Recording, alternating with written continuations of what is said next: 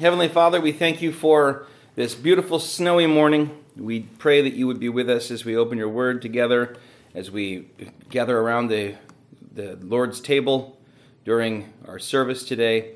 Lord, we pray that you would help us to keep our minds focused on you and your goodness and lifting you up. And Lord, that you would bind up our broken hearts in light of the loss of our good friend Steve. Lord, we pray that you would help us to just cast our cares on you and throw ourselves at your feet and ask you for mercy. And Lord, we pray that you would be powerfully present with us as we take part in the reading of your word, the breaking of bread, all of the things that your word and your Son Jesus told us to do. And Lord, we pray that we would find comfort in them. We pray also that you would help us to live in this year as disciples and followers of Jesus in an even more committed way and follow him more closely and stray less than in years past. We pray all this in Jesus' holy name. Amen. All right, we are on question 69. What is faith in Jesus? Together, the answer is: faith in Jesus Christ is a saving grace whereby we receive and rest upon him alone for salvation, as he is set forth in the gospel. What a great answer. I mean, they're all good answers, but that is tightly written and edited. Faith in Jesus Christ, and it starts with, is a saving grace. That tells us two things, right? One, it saves you. Two, it is a gift to you. It is not something that you dredge up or manufacture or decide to embrace inside of yourself. It is something given to you, we would say infused into you, and it is something that then we should thank God for. Not something that, as sometimes in the church is the underlying attitude, God ought to thank us for. Hey, I've got this faith in you. Hey, good job, attaboy. No, he's like, yeah, I know, I gave it to you. So what are you going to do with it? And so this is something that we want to draw as a distinction between several different ways of thinking about faith. I want to talk about 4 different types of faith found in Scripture. And these 4 different types of faith are not necessarily all saving faith.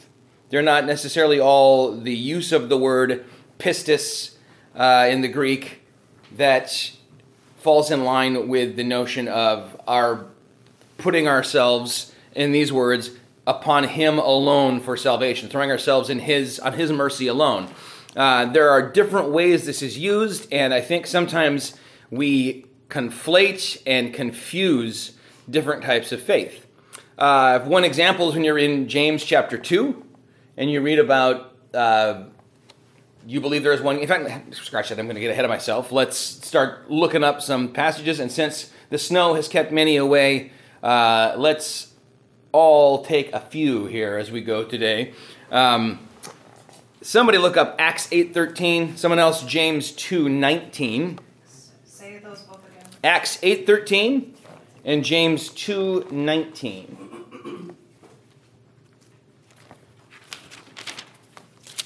And this first category of faith we will call historical faith. Who's got Acts 8:13? I've got it. Let's hear it. Even Simon himself believed, and after being baptized, he continued with Philip, and seeing signs and great miracles performed, he was amazed. Now, what Simon are we talking about here? Is this the sorcerer? Simon, yes, Magus. So he's claiming to be in the line of the Magi of Babylon and Persia. Maybe, maybe not. Probably not. That sounds like something somebody would do today. Yeah. There's something like Freemasonic about it. Like, there's been many centuries of gap, but Cagliostro is actually the guy who taught me my craft. Well, let's hear the other one first, and then we'll discuss. James 2:19. You believe that there is one God. Good. Even the demons believe that and shudder.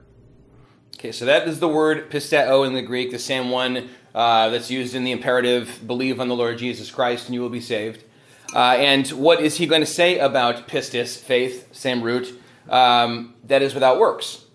It's dead. It's dead, right? So he's talking about needing to kind of make up for something that's lacking in faith. And what is it that makes up for it? It's works. And then you say, hold on, what about Ephesians 2 and all of Paul's writings in which it's faith, not works, that save us? Do we have some kind of conflict here? And the answer is no. You just have to recognize that the same word is often used in different ways. We recognize that in our everyday life all the time. If I say I went to the Florida Keys, you don't picture a ring with keys on it unless you're a little kid and you don't know what the Florida Keys are. You recognize there are different ways we use different words, and this is no exception. So when we're talking about historical faith, by the way, I guess I should assume that you know what happens with Simon the sorcerer. What is the kind of coda to that story? Does he become the bishop of Samaria, or a very highly regarded saint over the ages? I don't remember exactly what happens now. He tries to buy something. The Holy Spirit. Oh, right, yeah. He's like, oh my gosh, that would help my act a lot. Here's some silver. And what does Peter say to him? May your money perish with you. That is a really harsh rebuke. So certainly it says early on he believed, but then it doesn't seem to bear fruit. It seems that there was some belief. It doesn't say he claimed to believe, and then later on we find out he didn't. Rather, his belief was of a different kind. Believing in a different thing, or it was, would you say, intellectually, like, oh, okay, that makes sense, but... Yeah, so when we talk about historical faith, we're talking about an assent, an intellectual assent, yes, a mental assent to facts. Wicked men can do this. A lot of people have said, oh, wow, yeah, I see, looking at the evidence, if I'm being honest and not pushing an agenda or following a narrative, Jesus seems to have lived, died, risen again even. You start asking the questions, there's the $1 million thing of take the 4 Gospels and harmonize them. You can't do it. There's too many. It's not that hard of a job. The harder job is make for me one narrative in which Christians are willing to die for a lie. These 12 guys go to the most unspeakable, torturous deaths for a lie, in which 500 people all at the same time and place say, yeah, I saw this guy alive, and have a mass hallucination the only time. So there can be people who, that seems to be the case, but their belief is a cold, this is a fact I believe, just like they might believe any number of facts. They might believe that the speed limit is 35, but goes 65. That's a different kind of belief than I believe in the concept of the speed limit, so I will follow it, right? It doesn't necessarily inform life. Devils do this. Not just wicked men, but devils believe there's one God and even respond in a certain amount, to a certain extent, which is they tremble. That's sort of the beginning of the story of the case for Christ, of Lee Strobel's looking for this intellectual evidence. Yeah. But at some point it changes for him. By the way, if you haven't seen the movie they made of that, amazing. Was so good. You've got devils, wicked men, and people who are good people who would have that belief. Oh, yes. Well, all Christians have this belief, right? Right. But I'm saying people who wouldn't get to the point where they actually have real faith.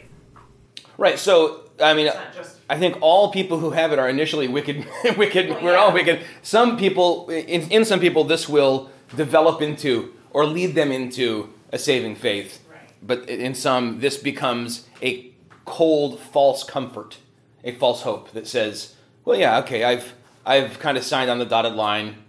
I've told people I believe in Jesus to some degree. I believe in him.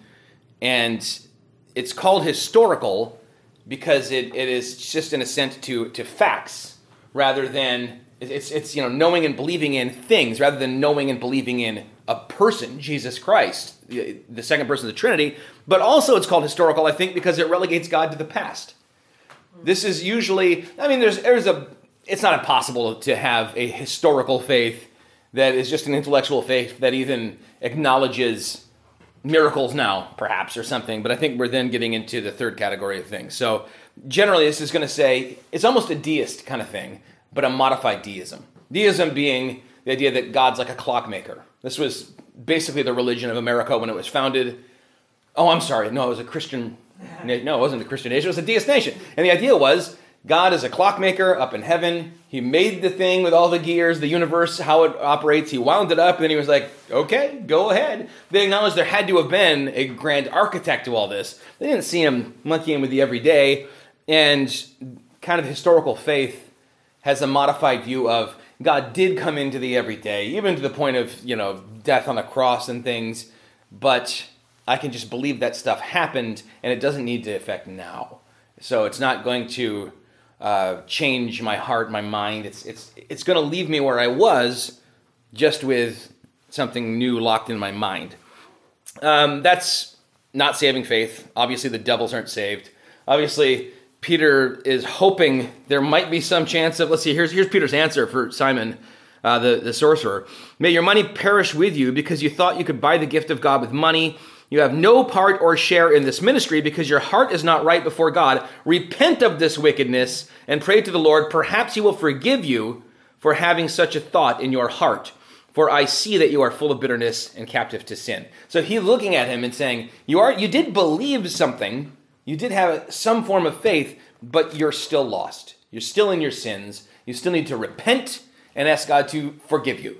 And that's a very common situation, I think, for people. And I think Aaron's observation about, say, Lee Strobel, or there's a lot of people who start with a kind of an intellectual, wanting to poke holes in Christianity, and they start to kind of say, Anthony Flew is a great example, one of the really most brilliant people and most famous atheists,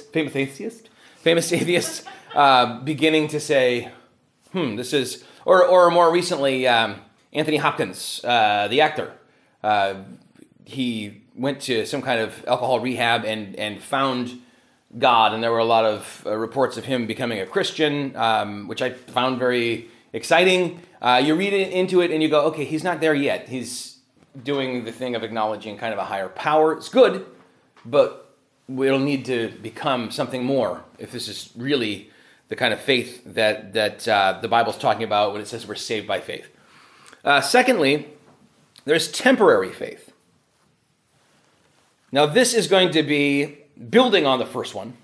So like historical faith, add onto it some transient, shallow sense of guilt. We're not going to read 2 Corinthians 7:10 because we're going to look closely at that next week, but that is where we talk about the two different kinds of repentance or sorrow over sin, the kind that leads to life and the kind that leads to death. And this would be the kind that is Judas, not Peter, guilt. The kind that says, I'm so sorry I got caught. I'm so sorry I'm dealing with this. And even I'm just sorry that I did it, but it's a human temporary penitence, and that infuses the historical faith with a kind of a sense of being saving faith. But it's a false sense. It may move into the emotions, and it may endure for a time before then vanishing. And when this happens, when this happens with other people around you, especially if you're involved in trying to lead them to faith, it can kind of rock your own faith because it makes you wonder, is this whole thing just a trick we're playing on ourselves, or is there any power in it? I want you to remember the parable of the sower when this happens, that Jesus told us before you ever scattered the first seed of the gospel that this would be one of the major categories of soil. The one who receives the seed that fell on rocky places. Remember what happens with that? It begins to grow, but then there's no way the roots can really take hold because the soil is rocky. And he describes this as it's the man who hears the word and at once receives it with joy, but since he has no root, he lasts only a short time. When trouble or persecution comes because of the world, he quickly falls away. Which verses are you? That is Matthew 13, 20, and 21. And so I think we have no real choice when someone begins to show signs of some kind of penitence or sense of their own sinfulness and a desire to repent, to treat it as authentic faith. And I don't think you want to be walking around going, that might not be the real thing. That might be this temporary faith.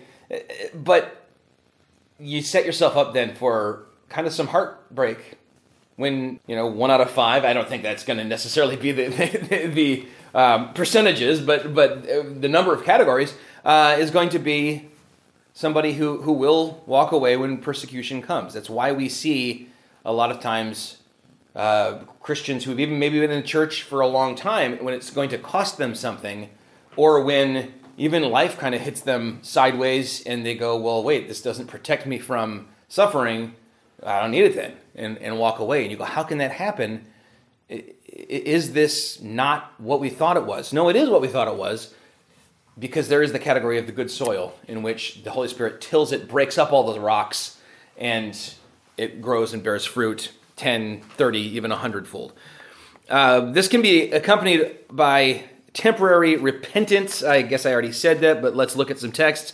2 Peter 2:20 and Hebrews 6, 4-5. That's 2 Peter 2:20 and Hebrews 6, 4-5. 2 Peter 2:20. So the other one? Does anyone have 2 Peter? If not, I've got it. I do. All right, let's hear it. For if after they have escaped the defilements of the world through the knowledge of our Lord and Savior Jesus Christ, they are again entangled in them and overcome. The late state has become worse for them than the first. So, yeah, in fact, before discussing, let's hear that Hebrews 6. That's the same I have it. topic. Let's hear it. Did you say 4 and 5? Yeah. For it is impossible in the case of those who have once been enlightened, who have tasted the heavenly gift and have shared in the Holy Spirit, and have tasted the goodness of the Word of God and the powers of the age to come. Did I read the right one? Yeah. Is there a little more of the sentence? I maybe should have gone to 6. And then have fallen away, to restore them again to repentance, since they are crucifying once again the Son of God to their own harm and holding him up to contempt. All right, so that should be Hebrews 6, 4-6, not 4-5. And both of those talk of the same thing. That is someone who becomes seemingly a believer, then abandons it. And the assessment is they're far worse off than they were before. Their hearts are hardened now to the gospel. This is something they tried and it didn't work. They're not going to hear it and be overcome with a sense of penitence again. Now, I think we need to be very careful about being the judge of when this has happened, because there is such a thing as backsliding. Jesus doesn't say to Peter, "Do you love me? You know I love you." Well, too bad. You've already held up my cross as something to be scorned and condemned, or up for contempt. So there's nothing left for you. He says, well, then I restore you. And that's the situation of 1 John 1. That's the situation of every Christian every day, is that you have walked away from him not just once, but a lot of times. There's something definitive here. Willful sin, a true hardening of the heart, and walking away and leaving behind Jesus. This isn't about losing salvation that one had. This talks about having a taste of it. And it is very difficult. For example, someone who's raised in the church and then goes to college and decides, that was all just malarkey that my parents, how college kids talk, malarkey. And then later on, it's not that they're unable ever to come to faith after having had a unsaving experience of it, but it certainly becomes very difficult for it to have the effect. There's a searing of the conscience, there's a scarring of the soul, kind of. The sensitivity isn't there. You know all the stuff, but it hasn't had an effect on you. I've talked many times about a guy that I lived with for years that was my best buddy, and he was going to be a missionary and I was going to be a pastor, and he's now the furthest thing, mocking Christianity, certainly has no sense that he's a sinner or needs to repent. And I read these passages and I say, sadly, I think I see him in it, that I don't have great hope that he will come to faith, because he's already had a form of faith, and his condition now is certainly worse than it was before he had any sense of his sinfulness or his need for a Savior. Do you think that this is why people want to be rebaptized? Maybe. I think just... let's take your friend. Okay. Let's say that he does have now life-changing experience and comes to faith again.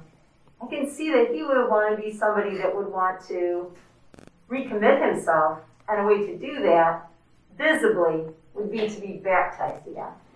Right. I mean, it has been 25 years. We lived together in college. It's been 25 years. So I think he would have to acknowledge this wasn't a backslide. This was a false conversion. If he did, and I would... Original baptism didn't really... Yeah, if someone came to me and said... Well, it didn't take? Not that it didn't take, rather that it wasn't an outward sign of an actual inward anything. There was nothing inward that was legitimate, that was God at work. And I'm rarely assent to baptizing someone again. I would in the case of a 25-year period of wandering in the wilderness and scorning the gospel and posting pictures of Jesus with a doobie and, all sorts of blasphemous stuff.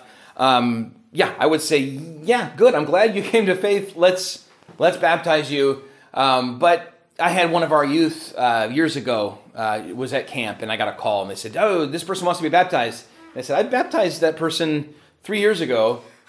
No, you're not to baptize that person tomorrow morning in the lake.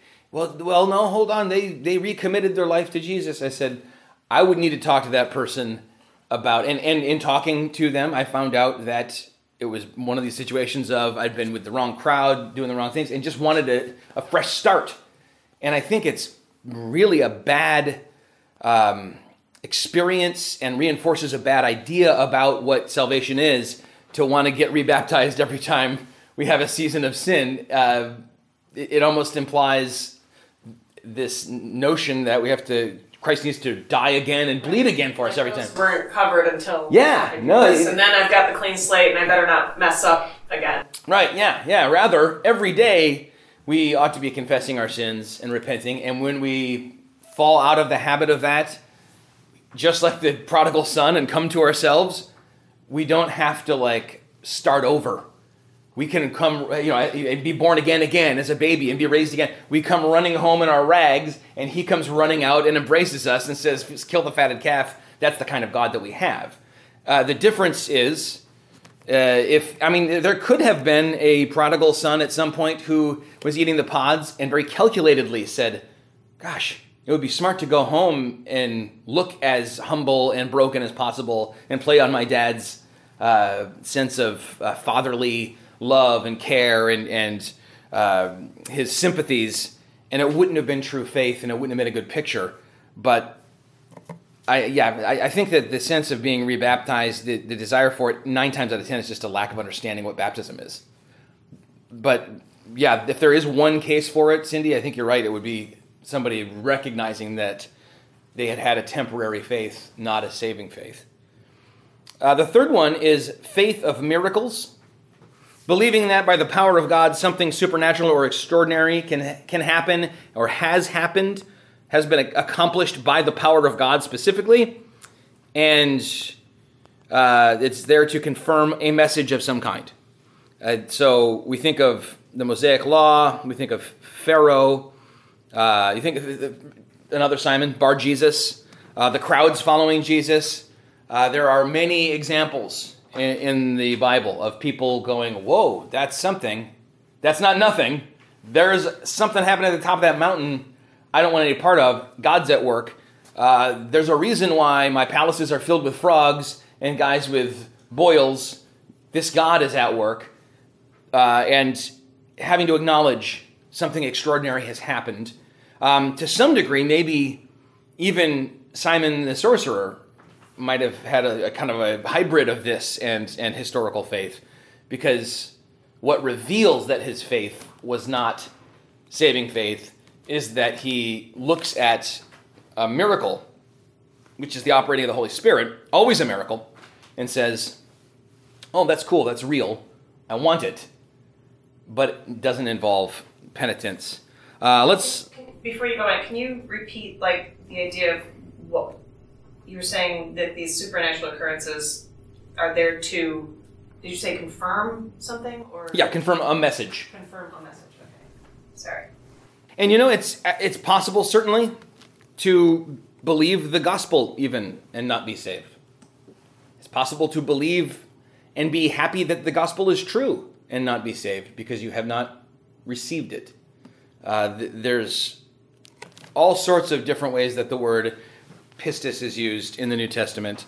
And having seen a miracle in someone else may make you go, wow, yeah, that's something changed that person in a way they could not change themselves, because I've seen them try to change themselves 100 times, and yet if we don't come to him with saving faith, which is the fourth category here, we're going to find ourselves again in worse shape than before. It's like the parable of, what is that, Luke 9? It's not even a parable, it's just teaching in a metaphorical way that if you cast out a demon, the demon goes to arid places looking for somewhere to rest, and then finding none comes back and says, oh wow, this place is that I just was cast out of, it's clean and in order. I think there's room for me and 7 of my buddies. And now the last state is worse than the first state. And that becomes kind of a metaphor for the kind of outward reform religion that doesn't change the heart. If we, by our efforts, by our resolutions, maybe something people are thinking about, maybe something I'm preaching about, by our own elbow grease, expel out some of the bad, but there's no Holy Spirit here. We're just leaving ourselves open to later on being in a worse state than before. Actually, Matthew 7:22 and 23. Many will say to me on that day, Lord, Lord, did we not prophesy in your name, and in your name drive out demons and perform many miracles? And I will tell them plainly, I never knew you. Away from me, you evildoers. So it's possible not just to believe in miracles, but even to have done miracles and not have had saving faith. Jesus is so clear about that. Why is that? Why would God enable somebody to do a miracle who didn't have true faith? I think it has to do with the power of God's word. It has to do with the power of the gospel. I mean, so think about the fact that Judas cast out demons. Judas healed people. Judas also preached the gospel, and people came to true saving faith. But Judas had worldly sorrow, which leads to death. And, I mean, think about Paul saying in Philippians that other people are preaching the gospel to spite him, and he rejoices. Whether out of good or bad motives, Christ is preached. And there's power in that regardless. God's word won't return void. I think we have to be careful in thinking about that category, not to fall into the Simon Magus way of thinking of it's magical, and I can take it and use it for my own ends. But certainly, I mean, even speaking of Pharaoh, and Pharaoh having had faith of miracles to some degree, because he responds by saying, you people can all go. Pharaoh's magicians. I mean, we're getting into areas where people are going to start, wanting to hedge on the Bible a little bit, and people who are on the fence about its historical truth may want to start backing off a bit. But it says they were able to replicate all of the plagues up to a certain point. And that means there was either a lot of sleight of hand going on, and the Bible just fails to mention it, or there is some power even in kind of dark arts and spiritual things. I certainly believe that's true, that there is a spirit world. And so the fact that someone can cause something to happen in this world does not, I mean, I don't know why God allows that to happen, other than, I haven't thought this through, but let me say, I think that the spirit world is more integrated and part of our world than we understand it to be most of the time. That it's not some separate thing, that it's all intertwined. And the fact that somebody can create an end by a means doesn't mean that they themselves are born again. Just like I can gosh, I can turn that chair over. I can create all sorts of ends in this world. And it doesn't tell you anything about who I am inside. I can fake it. That's a hard question. I don't have... about to ask the question until this second, so I don't expect you to have like a well thought. I don't think there can be. I think that gets into the mysteries of God that are the hidden, the secret things that are beyond our ability. Unless someone else has a great answer you have thought through. I haven't thought it through, but God needed that miracle done. So. Oh. Yeah. So maybe God it ends. Yeah. God is accomplishing. He's always accomplishing things through broken vessels anyway. I mean, God needed Judas to do what he did. Somebody had to do that. So, but you do see why people can be deceived. Yeah. Mm-hmm. I mean, some people very easily deceived. I mean, we just got to the end of the year, so in the reading of the Bible, you just have read Revelation, and you read about, that everyone, people will be marked with the sign of the beast, and, those that have been deceived, then will be cast out, and it's like, there's a lot of deception. And, I mean, it makes you think about, okay, Jesus said the door was really narrow. I mean, am I doing what I'm supposed to be doing? Am I one that has real faith? Yeah. Did I have a real baptism experience? Yeah. Am I marked with the beast? These are all good questions. They really are, because it says to work out your salvation in fear and trembling, to test whether your faith is true, and we want to continually be doing that. We don't want to have a presumption. There's the Roman Catholic notion that presumption is a sin because it assumes you've gotten yourself into the right position via the sacraments and your own faith and works, etc., and whereas you should be a little unsure. I think probably that we would find its roots. This is the cynical me talking in the medieval church wanting to keep everyone a little off balance so that when it's time for the coin in the coffer to cling, they're like, ooh, I may or may not be in. Let's seal the deal.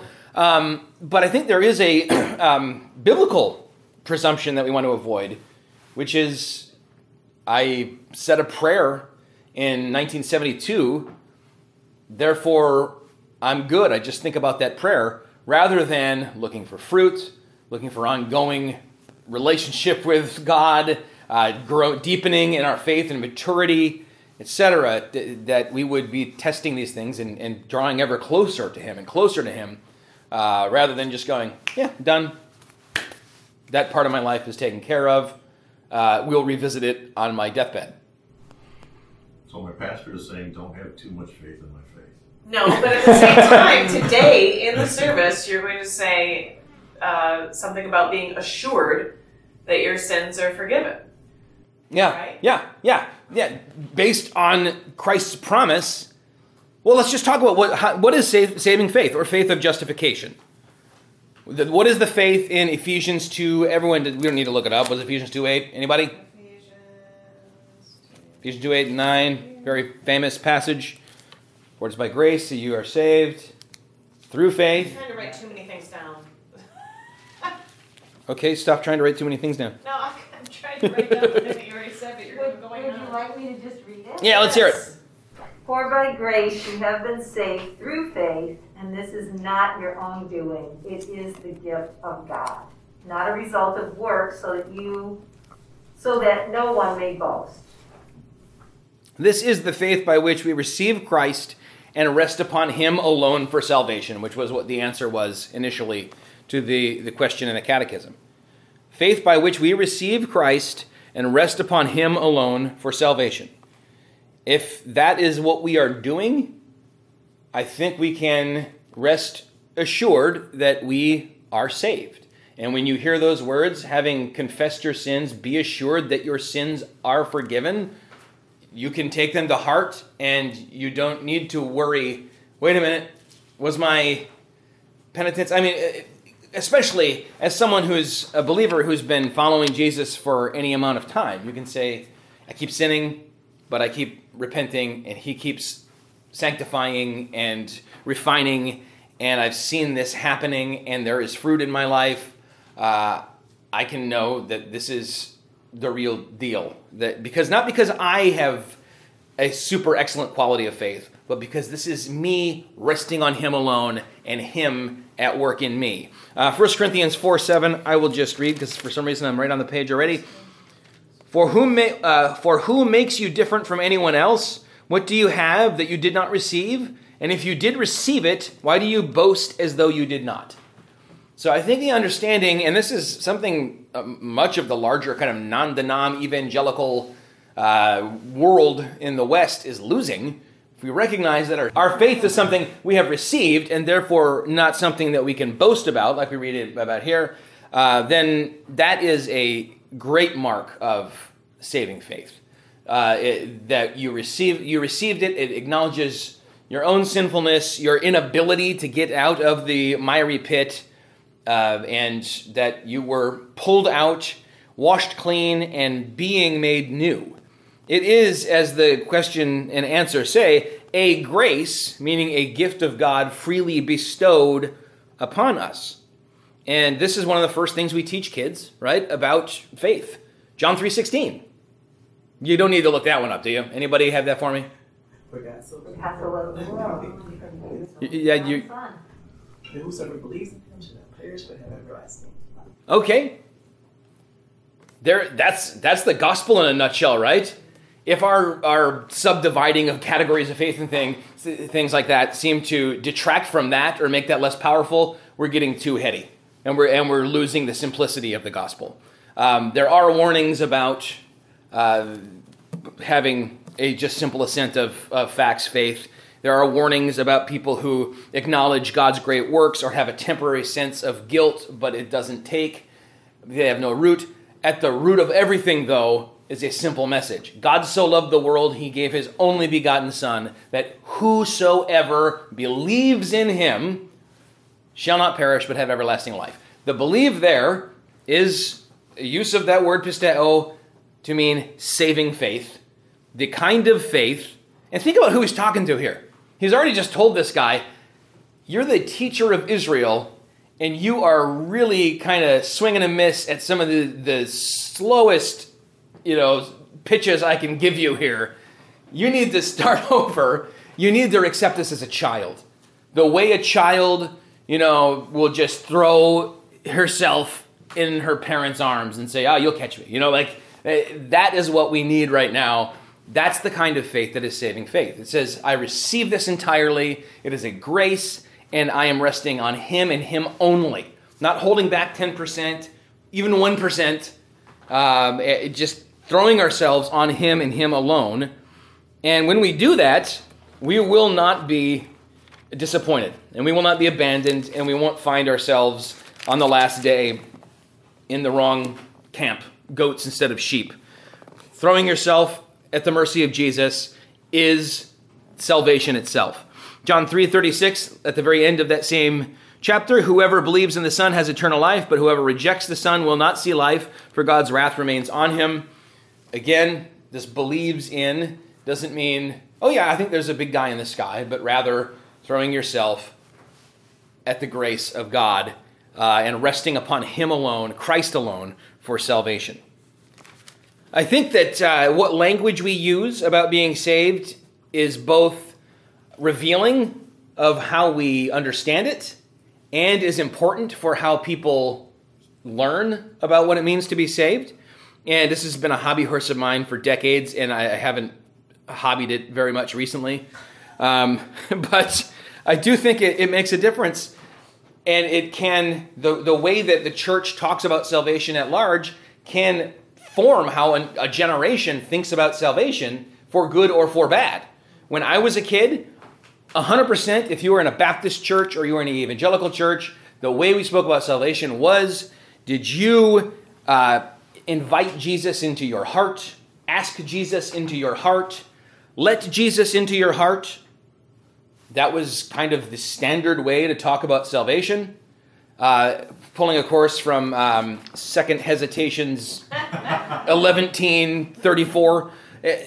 Nowhere in the Bible. There's one reference to Christ in your hearts in Ephesians. We already dealt with that not long ago, preaching through Ephesians. But it's not talking about you asking Jesus into your heart as a shortcut for salvation. No, this is how I was saved. My dad told me to pray this.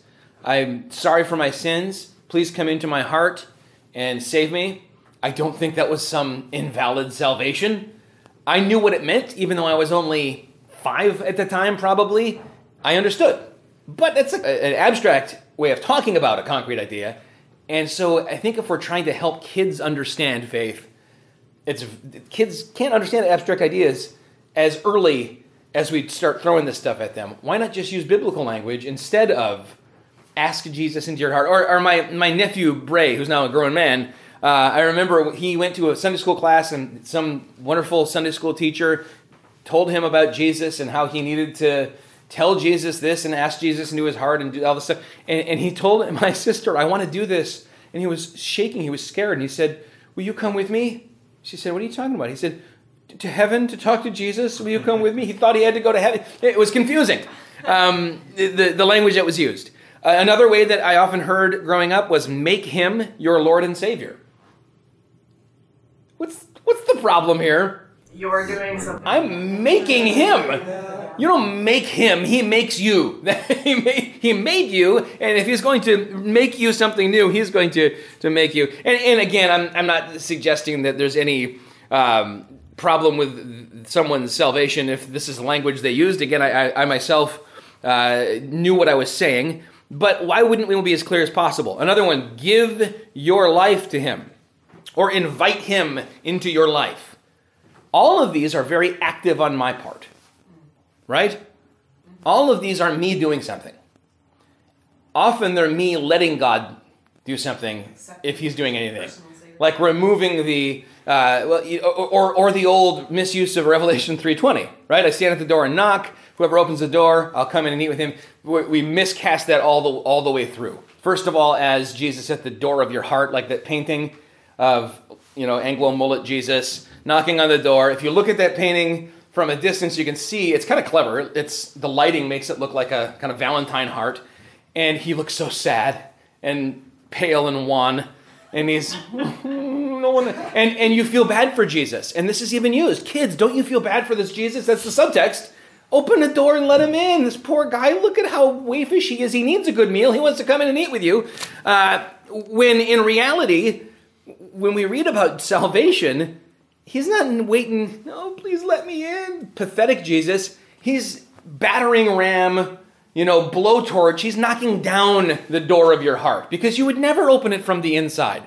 Revelation 3:20 is about Jesus standing outside of the church of Laodicea, and he's the only guy they're not letting in. Why am I out here? If anyone lets me in, I'll come in and eat with that person, but no one's let me in thus far. So that's a misuse of a text. These ideas of God being the agent, but us being the deciding factor, I find troubling. But again, I think that the older I get, the more I understand that even a Calvinist and Arminian view of things are probably more often than not two people talking about the same thing from two different directions.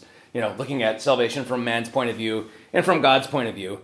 I don't think we want to downplay the fact that we must personally believe that without a personal faith on my part, even if I'm brought to church all the time, even if I'm given the sacraments and all this stuff, I need to believe. I'm going to stand before him and he's going to say either I know you or I don't.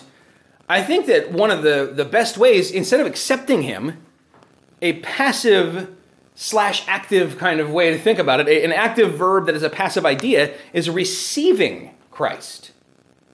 This is John 1:12, John 3:27, and Acts 10:43. John 1:12, to all who receive him, he has given the right to become children of God. I'm right on the John 3, so I'll read that one as well. Rabbi, that man who was with you on the other side of the Jordan, the one you testified about, this is talking to John the Baptist, well, he is baptizing and everyone is going to him. To this, John replied, a man can receive only what is given him from heaven. And this idea of receiving, I think it may be a little bit of a over dichotomizing, but I think we want to say receive rather than accept. Because to me, accept is more active. I'm not going to go to the wall on this. I want to hear if there's some discussion on it. But when we hear about receiving, think about Luke 18 and John 9. Receive your sight. What is receiving? It's being like you received gifts at Christmas. I hope you all received gifts. You receive it, you've got it. You didn't go out and get it and kill it and take it home. It was given to you and you received it. So you did something. You did receive it. You could have swatted it away. You could have said, no, I don't want that. Get away from me. I don't want to be in your debt or something weird like that. But you didn't. You received it. But it was given to you. You were the recipient, not the agent in that transaction. Even Paul receives his sight, Acts 22. I think that's probably the best picture. Amazing Grace, that great hymn. I once was blind, but now I see. What was the difference? I received my sight. I received salvation. I received forgiveness of sins. I received Christ himself. I think receiving Christ is the best way, quickly and shorthand kind of, for all of us as Christians to talk about salvation in a way that's not overly personal and treacly, like inviting Jesus into your heart, is not overly Calvinist and impersonal, like, having been chosen from before the foundation of the world. Hey, were you chosen before the foundation of the world? That's biblical language, but it's very impersonal from our point of view. And how could you know? Well, I know I was. No, but if you were asking somebody that, why would they be able to say yes?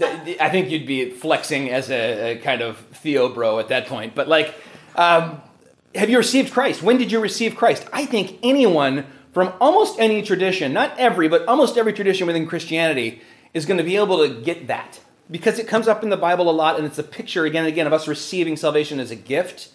Whereas if I remember I asked this Lutheran girl I was dating, when did you put your faith in, or when did you ask Jesus in your heart? No, I didn't think I said that. You asked me I said, when I was saved. When were you saved? Even that, I think, well, which is funny because that was kind of what Luther was recovering in the whole Reformation. For good or for bad. But if I had said, when did you receive Christ? Maybe you would have been just as confused, but you would have been able to think to your confirmation. You would have been able to think to the first time you received the Lord's Supper in faith. You'd be able to think to, I don't know. To me, this is just hanging there, waiting to be grasped as our go-to verb regarding salvation. And for some reason, we go to things that are way more complicated and way less biblical. And I don't know why. It's because that's what people grow up hearing. But why? That's a large point. Well, I don't know why, but can you real quick tell me what was the Acts thing? Because I wrote down the wrong. Acts chapter 22. Just chapter 22. Yeah, I don't want to leave Acts exact first. Paul has been struck blind as a picture for him of his own spiritual blindness. And, all right, we're getting to the end of class. Real quick, the distinction here is between lambano, a Greek word, which means to receive Christ, receive sight, receive circumcision as a sign. None of these things. You don't have to self-circumcise. It's cool. If you're in Shechem, I guess you do, but then it goes badly for you. Versus the Greek word dekamai, which is more active, which means to take. Like the Bereans took dekamai, the message, with great eagerness to see if it was, search the scriptures. We don't take salvation, we receive it. And I think that is what we want to keep in mind. And when someone says I accepted Christ at age 10, I don't start arguing with them. I say, praise the Lord, that's amazing. I accepted Christ at age 5. Not because I beat you, but because I also accepted Christ. One up. And then some Presbyterians like, well, I did when I was baptized at 4 days old. But the idea of receiving, I think, is so helpful in reminding us what saving faith is versus all the others. Because all the others are going to be more an active thing on my part versus a passive thing on God. God's doing the active giving of the gift and me receiving it. I think what I would have understood would be if you had asked me, when did you believe? Because to me, my confirmation was me saying, I believe, like confirming, I believe all of these things. That would have made sense to me. Okay. Just so you know. Well, next time I am wooing a Missouri Synod Lutheran girl, I will ask her that. I think it's time just to go. I have something I need to do in between now and class. So thanks for this discussion, and we will pick it up next week with the next question.